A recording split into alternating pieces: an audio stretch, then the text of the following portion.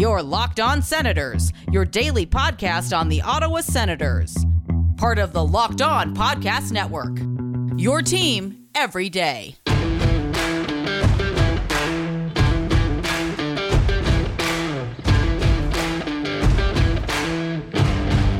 Welcome inside the Locked On Senators podcast. I'm Ross Levitan in the heart of enemy territory, downtown Toronto, alongside Brandon Pillar up in Collingwood. And today's episode is brought to you by Built Bar. Built Bar is a protein bar that tastes like a candy bar. Go to BuiltBar.com and use promo code LOCKEDON and you'll get $10 off your first order. Coming up, we've got Tony Ferrari, now friend of the show, recurring guest. Get his take on the Sens draft haul, how he feels about the offseason. But really, it's only getting juicier because Connor Brown is still unsigned, the only RFA with an arbitration hearing this week who has not settled. Still time to do so, but the sides are pretty far apart. We'll tell you just how far apart, and we've got a first career SHL goal. We'll tell you who got on the board and more. This is the Locked On Senators podcast, your team every day.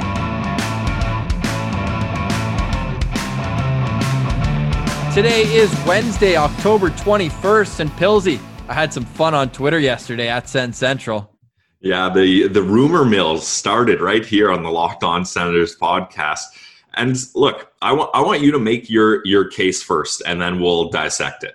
Well, let's at least let everyone know what we're talking about. If you don't follow us at Sen Central on Twitter, Jonathan Toews. I would love to have him as an Ottawa Senator. And that coming out of thin air, not quite. The Chicago Blackhawks went the route of the New York Rangers, penning a letter to all their fans saying, look, we're going to rebuild. Funny if they did now, though, Pilsy? They've had 2 top 10 picks in the last 3 years. So they've kind of been rebuilding already. But where this is coming from is the obvious departure of both Brent Seabrook and Corey Crawford, 2 of the core 4 who have been there. Well, no, Seabrook's still there. Is he? I thought they bought him out. Who's the other guy then? Oh, maybe Brandon Saad? Yeah. Yeah, even though he left, came back. Anyways, he was there for all 3. I think Seabrook's on long-term injury reserve. Fair enough. Corey Crawford, upset he didn't get his contract, and that made us think, what could we poach from Stan Bowman? So I threw out on Twitter, what would it cost to get Jonathan Toews? But Pilsy, you have no interest. I mean, no interest isn't totally right. I don't have a lot of interest. It's all depending on the cost. Like, if you can get a guy like Jonathan Toews at a cost that works for the Senators have so many expendable assets. And the Blackhawks, for a rebuilding team, sure, they have a lot of young talent, but they don't have a lot of draft capital. Pretty much all their picks, except I think they're missing a 3rd round pick of their own for the upcoming draft. The only reason why Jonathan Toews doesn't really make sense for me right now is this is a move you make if you think you have a 3-year win now window. And I don't think the Senators are quite in their win now window yet. And I have faith in this rebuild. I have faith in the guys coming up. If you give them time, keep drafting, keep developing, and build through your own core. I think the Senators have what it takes to become a contending team without bringing in too many more pieces once the young guys are ready. It's still a conversation that has to be had, though. If you hear that Jonathan Toews is on the market, you pick up the phone and call Stan Bowman. The kind of overall consensus that we got from the answer was no.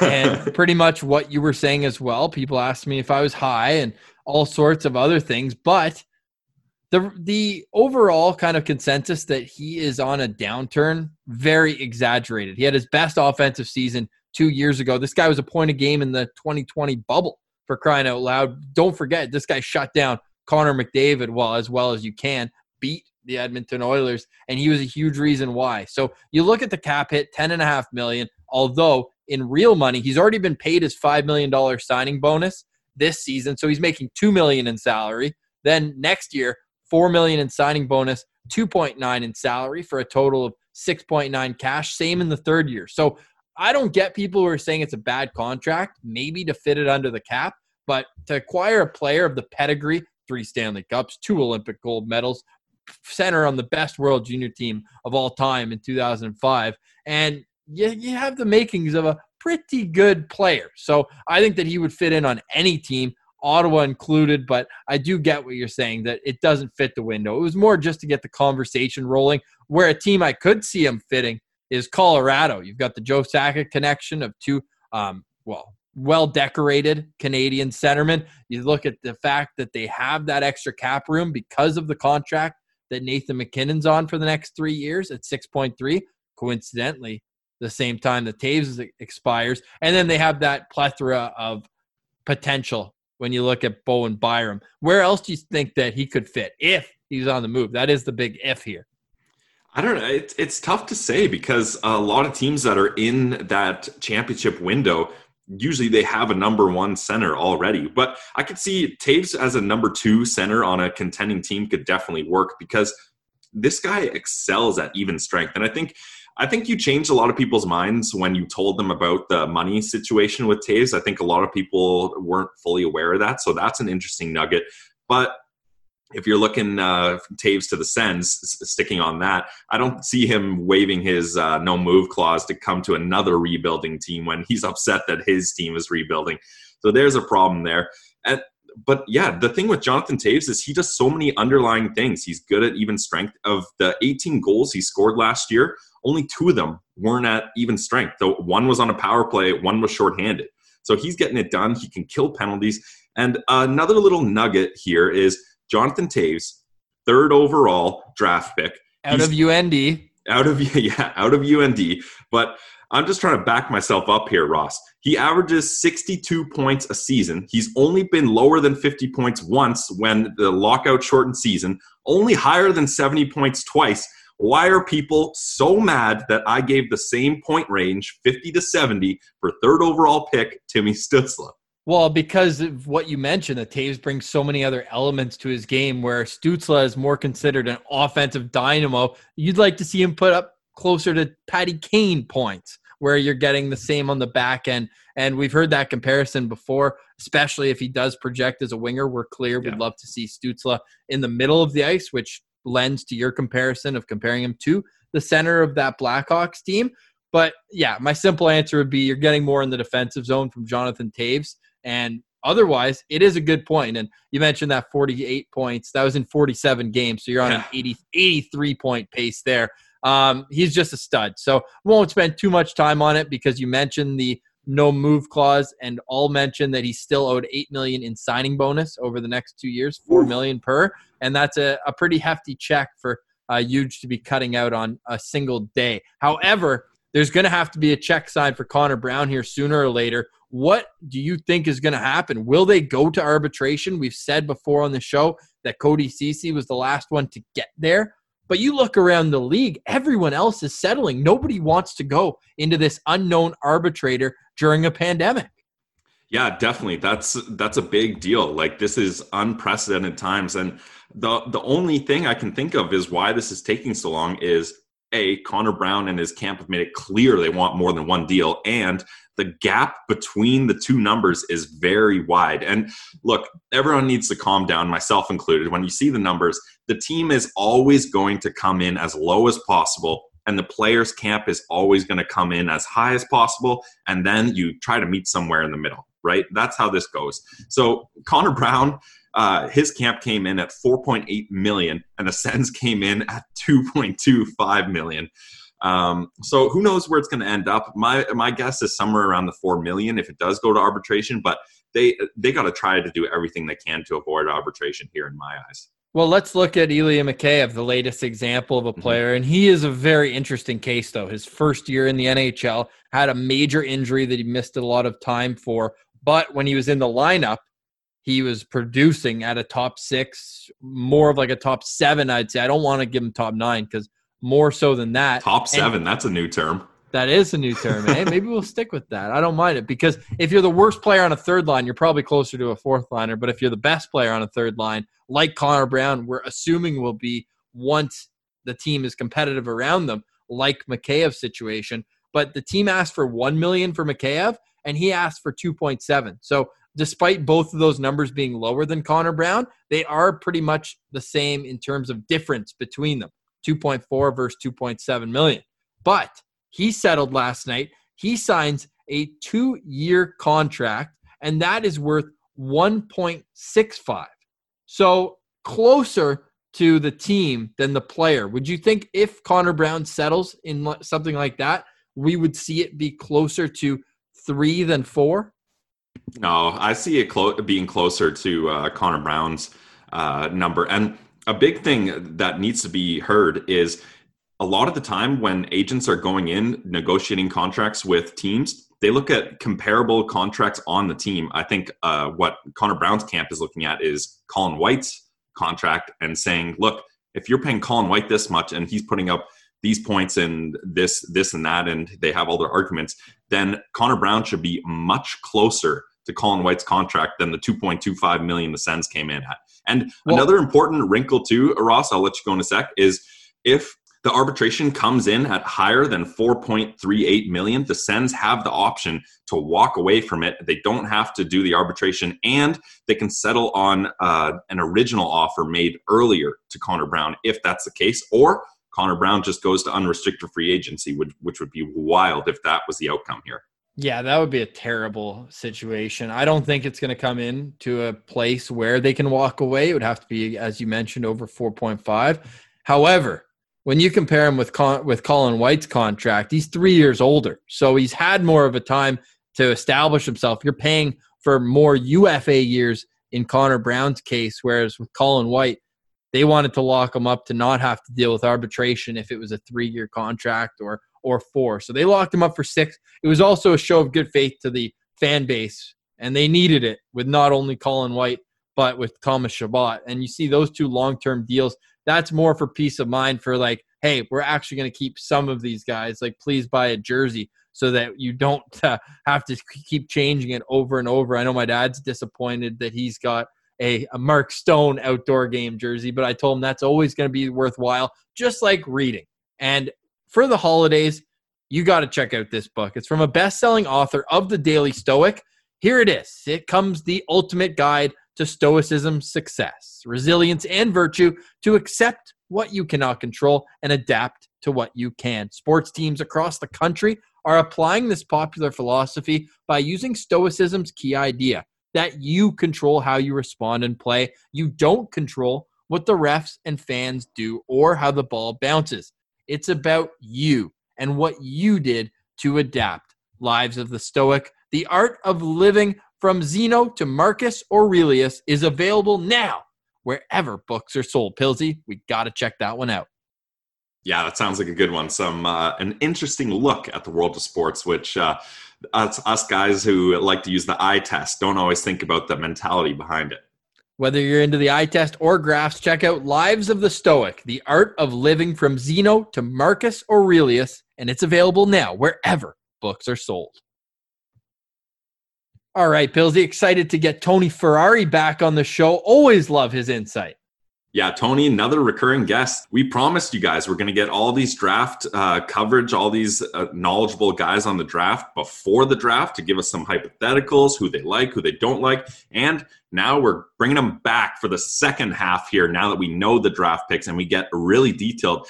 With Tony, we really go into pretty much every pick of the first 3 rounds, right? Yeah, he was pretty upset about the Tyler Clevin one, but yeah. Well, hey, that's you need to hear from both sides. I think a lot of people were disappointed, myself included, when that's the guy they traded up to select. So it's interesting to see his take on that pick. Yeah, absolutely. Without further ado, here he is, the head of North American Scouting at Dauber Prospects, part 1 of our chat with Tony Ferrari. All right, we're now very pleased to welcome a recurring guest, now friend of the show. He's the head of North American Scouting at Dauber Prospects, the co-host of the excellent Dauber Draftcast, and he covers your Sens prospects over at DauberProspects.com. It's the Tony Ferrari. How you doing, man? I'm doing good. Draft season is over, and now I'm back into 2021, so I'm happy to be just trugging along, you know.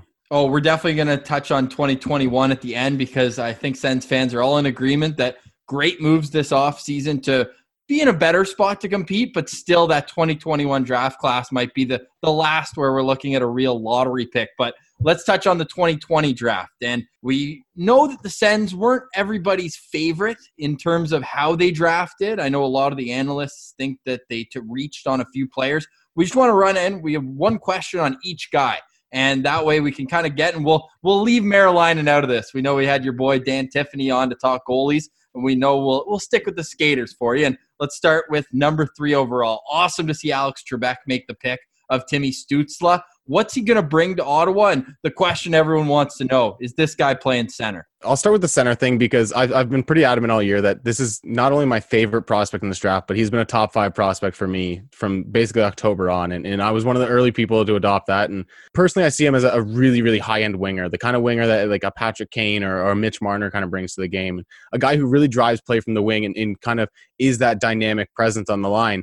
I think he can play center if he's forced into it. Like, I look at the Ottawa Senators center depth, and they don't really have a guy that jumps out. But if you put a guy like Tim Stützle on a line with Josh Norris or Logan Brown, he elevates their play to the point where they are true like elite offensive centers. So I think he's a winger personally, but this kid's got a ton of talent. He's got a ton of flash. He's everything you want for a guy that puts butts in the seats. And honestly, like I said, he's been my favorite player in the draft class from the start of the year on. So I loved the pick at 3. For me personally, it was between him and Raymond, but I don't think you could have gone wrong either way. Yeah, I think universally what everyone says about Stützle is he's exciting and fans are going to love him. So Sens fans will take that every day of the week. Speaking of Stützle, so he had successful surgery on his hand last week. That's good news for Sens fans. Still 6 to 8 timeline for his return. Now, do you think the Senators, if you're Pierre Dorion, do you let him play in the World Juniors, or do you hold back your prized possession in fear that maybe he re-injures it right before the season starts? Yeah, I actually just had a conversation with another scout about this, and he was kind of of the mindset that Ottawa should probably just tell him to skip the World Juniors, because the fact that he got surgery is a big deal in an injury like this, because you can break your hand or break your arm in your forearm and kind of go into a cast and deal with it that way. But the fact that he had to go through surgery and deal with that, it might kind of lead to a fact that it's a little bit of a more serious injury and it might take a little longer to get to 100%. I don't see any reason, especially if Ottawa wants to bring him over to the Senators this year. Whenever the NHL season does get started up, I don't see a point in really sending him to the World Juniors. I know he's going to want to play. Of course he's going to want to play, but I talked to the Adler Mannheim press guy, and we were kind of talking a little bit about his injury, and he said it wasn't anything serious. It was a kind of a fluke injury that kind of just happened in practice. He kind of ran into a guy.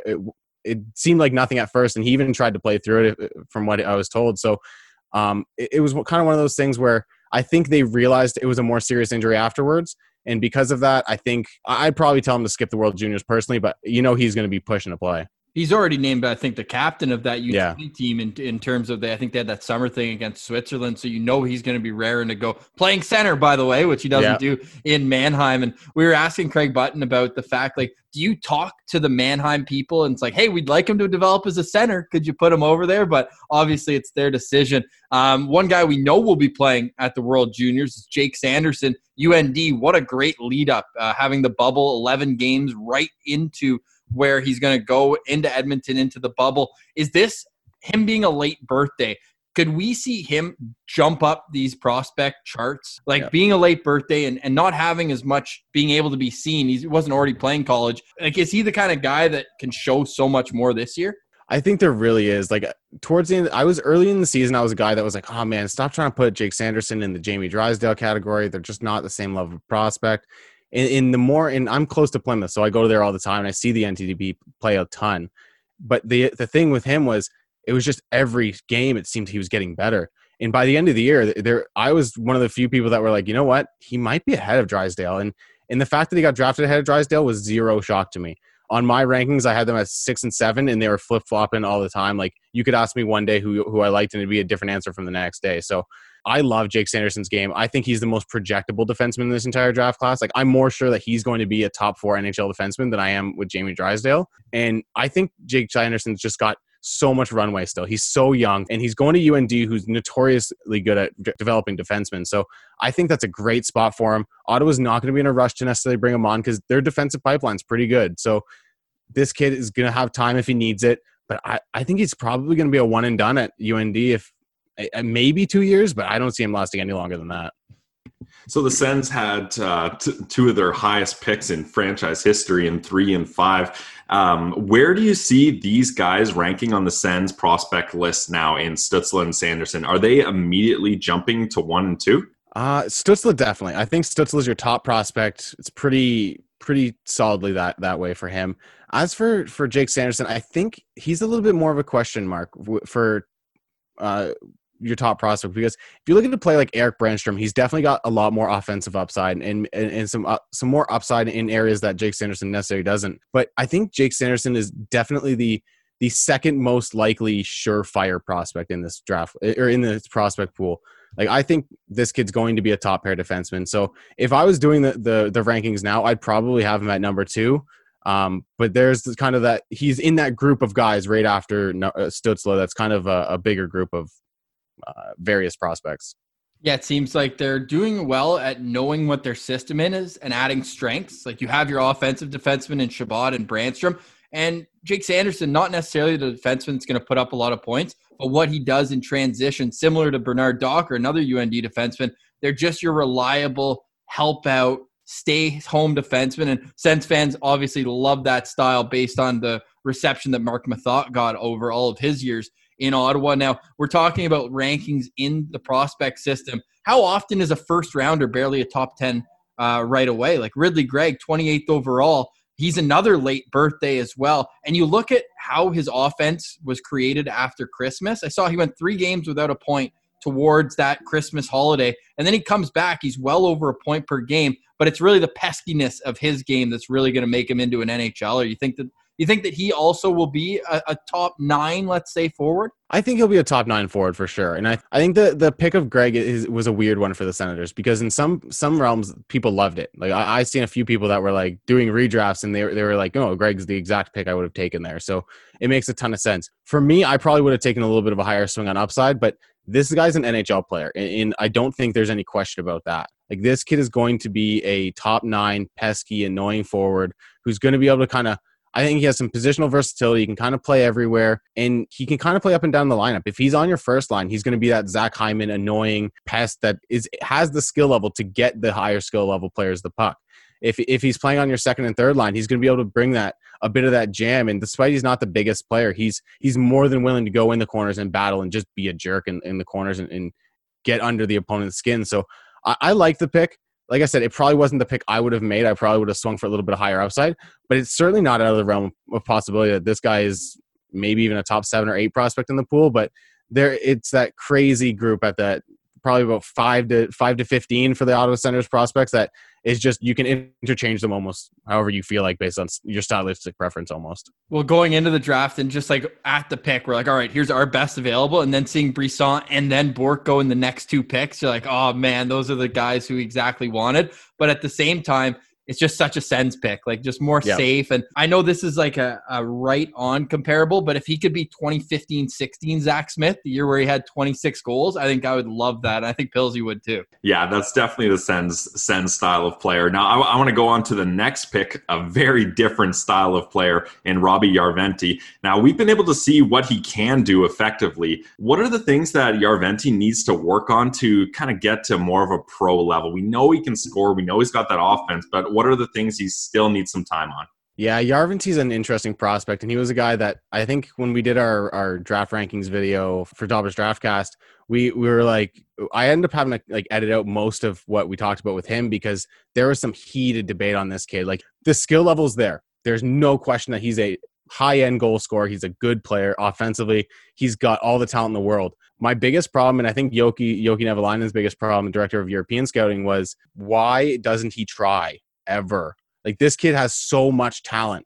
He could be a top 15 talent in this draft realistically. Like, there's such a package there, and he just doesn't give a shit most of the time. And that's such a problem with him. Man, and we've seen times this year, especially early in the year, there has been more effort put into his game, and he's shown the willingness to try. I think some of his scoring totals have been inflated a little bit with some secondary assists, but there's no doubt that he's driving play and he's producing offensively. So you kind of look at him and go, man, if this kid realizes what he could become, he could be a really special player and a huge steal for the Sens in the second round.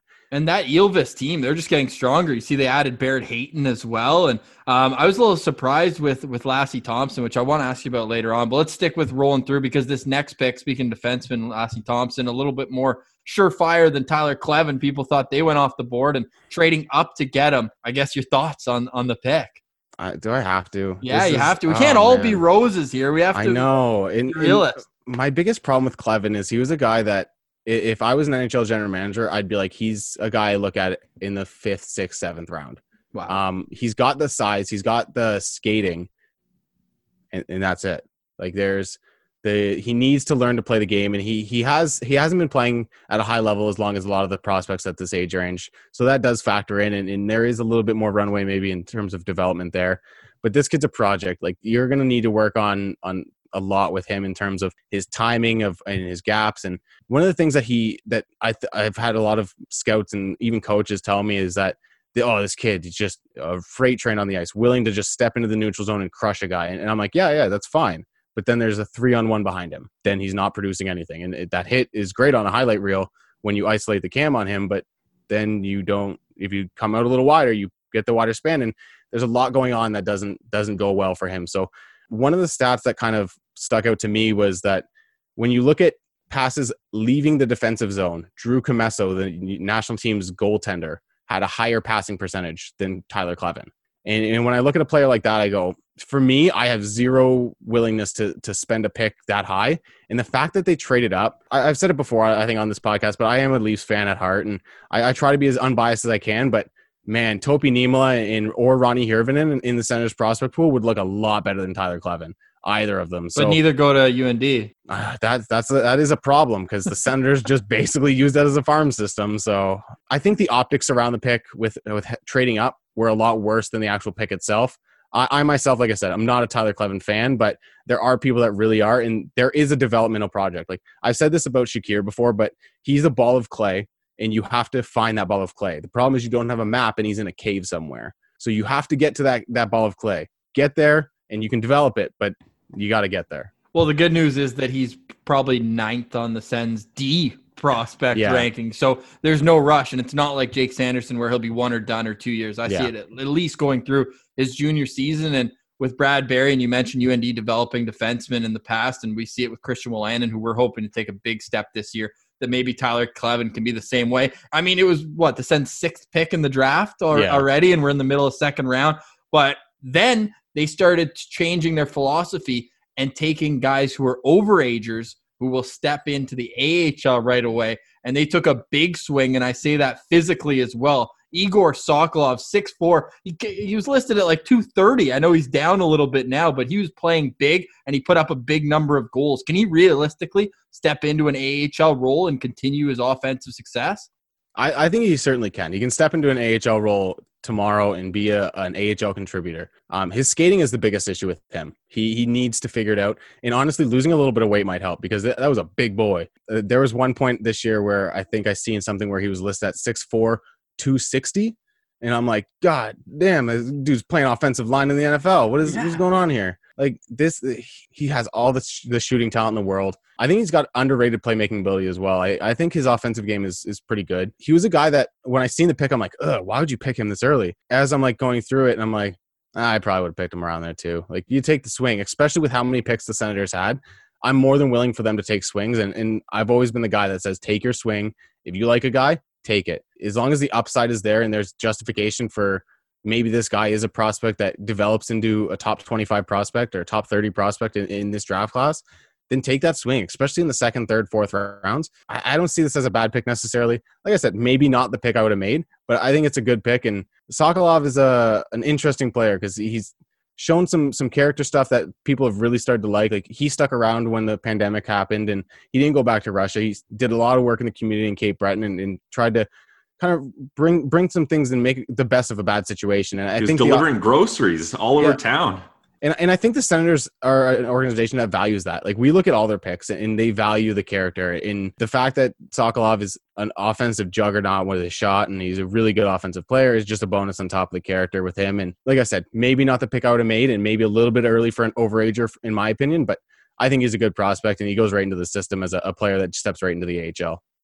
So you mentioned he's a kind of high character guy and the Sens put a lot of value in that. And they also put a lot of value in, we joked about it earlier, but drafting guys at UND and drafting guys who are friends. We all know that Josh Norris is Brady Tkachuk's best friend.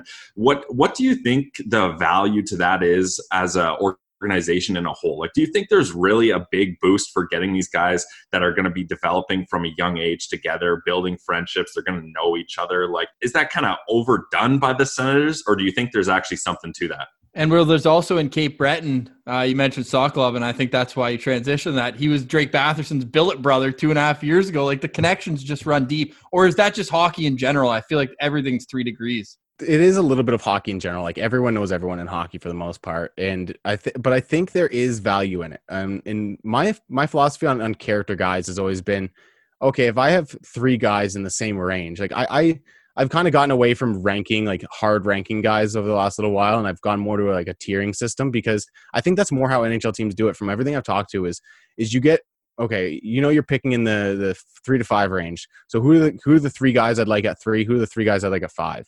And you go from there. And I think character is a really interesting thing because teams treat it differently.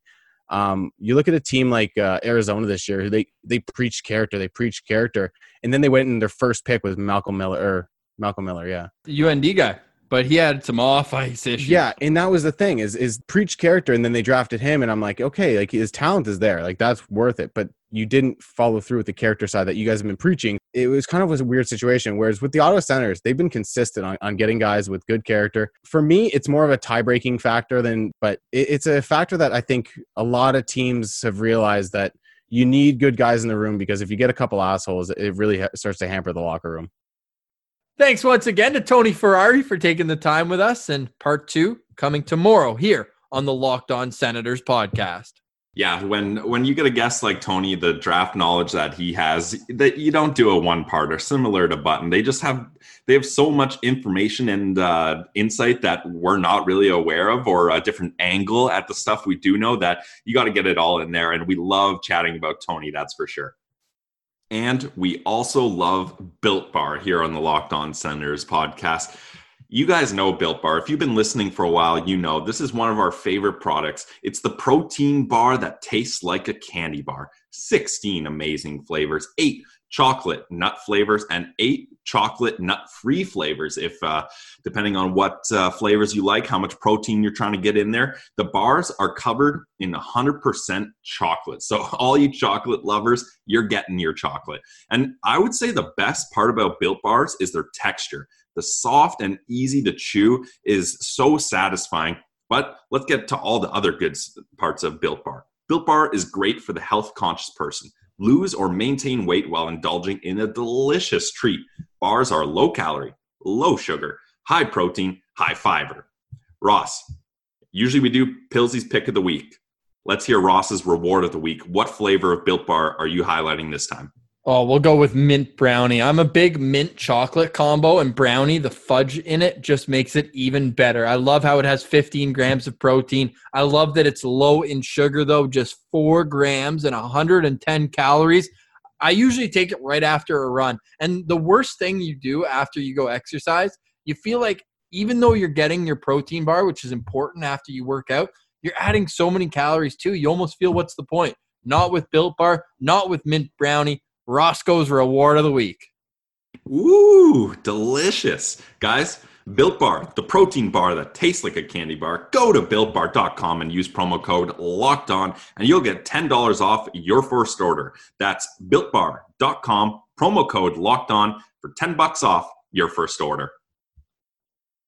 All right, Pillsy, still lots to get into all off-season long here on the Locked On Senators podcast, your daily home for the Ottawa and Belleville Senators. Players from both those teams made it to Corey Pronman's rankings, but before we get to that, we're likely, well, is it certain now? Pierre LeBrun reported on Insider Training that the 7 teams not invited to the return to play looks like they're going to get at least a couple extra weeks of training camp. Yeah, and something had to be done here. Like, Ross, what's the number for the last time, how many days the Sens have played a game? Let me just pull it up here on our lineup. 224 days since that night in Los Angeles. That is just ridiculous. Wow. So, yeah, you can't have these guys sitting on the bench for that long, getting rusty, especially when you're a rebuilding team that has young developing prospects. And so we know they're working tentatively. The deal is done. They're going to hash out the details of when that early training camp will happen. And the teams and players, I don't know about the players, but the teams have a choice whether they want to start that early or not. So that's up to them. I think most teams will be taking advantage of that. And a couple other interesting notes is they were also talking about more preseason games for those 7 teams, which I think is definitely fair. That's not final, but I think they're going to work that out. And then looking at the AHL start date, it's set for December 4th now. I think everyone can say pretty confidently that that's not going to happen. But a lot of GMs want the AHL to start before the NHL this season to get those guys back in the rhythm and kind of get another look at them playing competitive games. So I think it will be sometime in December or at least early January, because now it looks like the NHL is moving their start date to mid or at least late January. So that'll be interesting. Belleville fans, keep an eye on that, because this is going to be a stacked Belleville roster.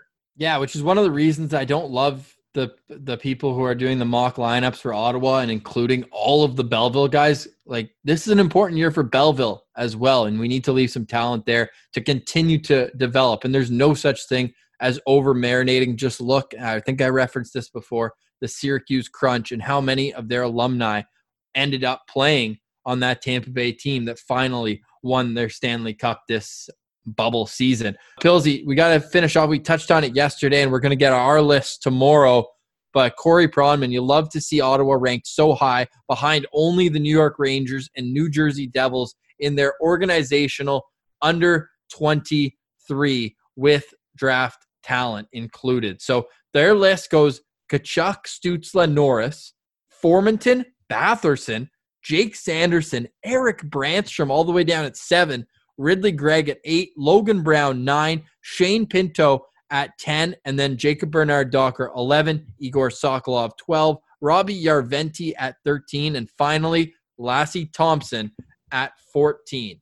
Are you having any gripes with the order that Pronman listed these prospects? Absolutely. I think the order is very different than what I would have, but not going to spoil it for tomorrow's episode. I'm just going to give my 3 quick qualms that I have with the list. And look, I feel bad for the Athletic guys. We're getting mad at their list, but thank you for giving us lists to get mad at. It's nothing personal. We just have a different look at it. Obviously, as Sens podcasters, we know these guys in and out. So my first qualms are Eric Brandstrom should not be that far down the list. Ridley Gregg should not be that high up the list. And a massive snub of Vitaly Abramov not even cracking the top 14. I would say those are my 3 biggest issues with this list. Well, Vitaly maybe doesn't qualify. I think he's turning 23 this year. So he was 22 or younger at the date of September 15th or whatever it was Pronman so he's lined up. Yeah. That is a huge snub. He would crack the top 10 for me, let alone the top 14. For me, Drake Batherson at 5 is extremely low. We know he's not going to be on these lists much longer, and just wait. He's going to make that position at 5 look completely bonkers. I'll save the rest of my takes for when we put out our list tomorrow. For today, that's Brandon Pillar. I'm Ross Levitan. This has been the Locked On Senators podcast, your team every day.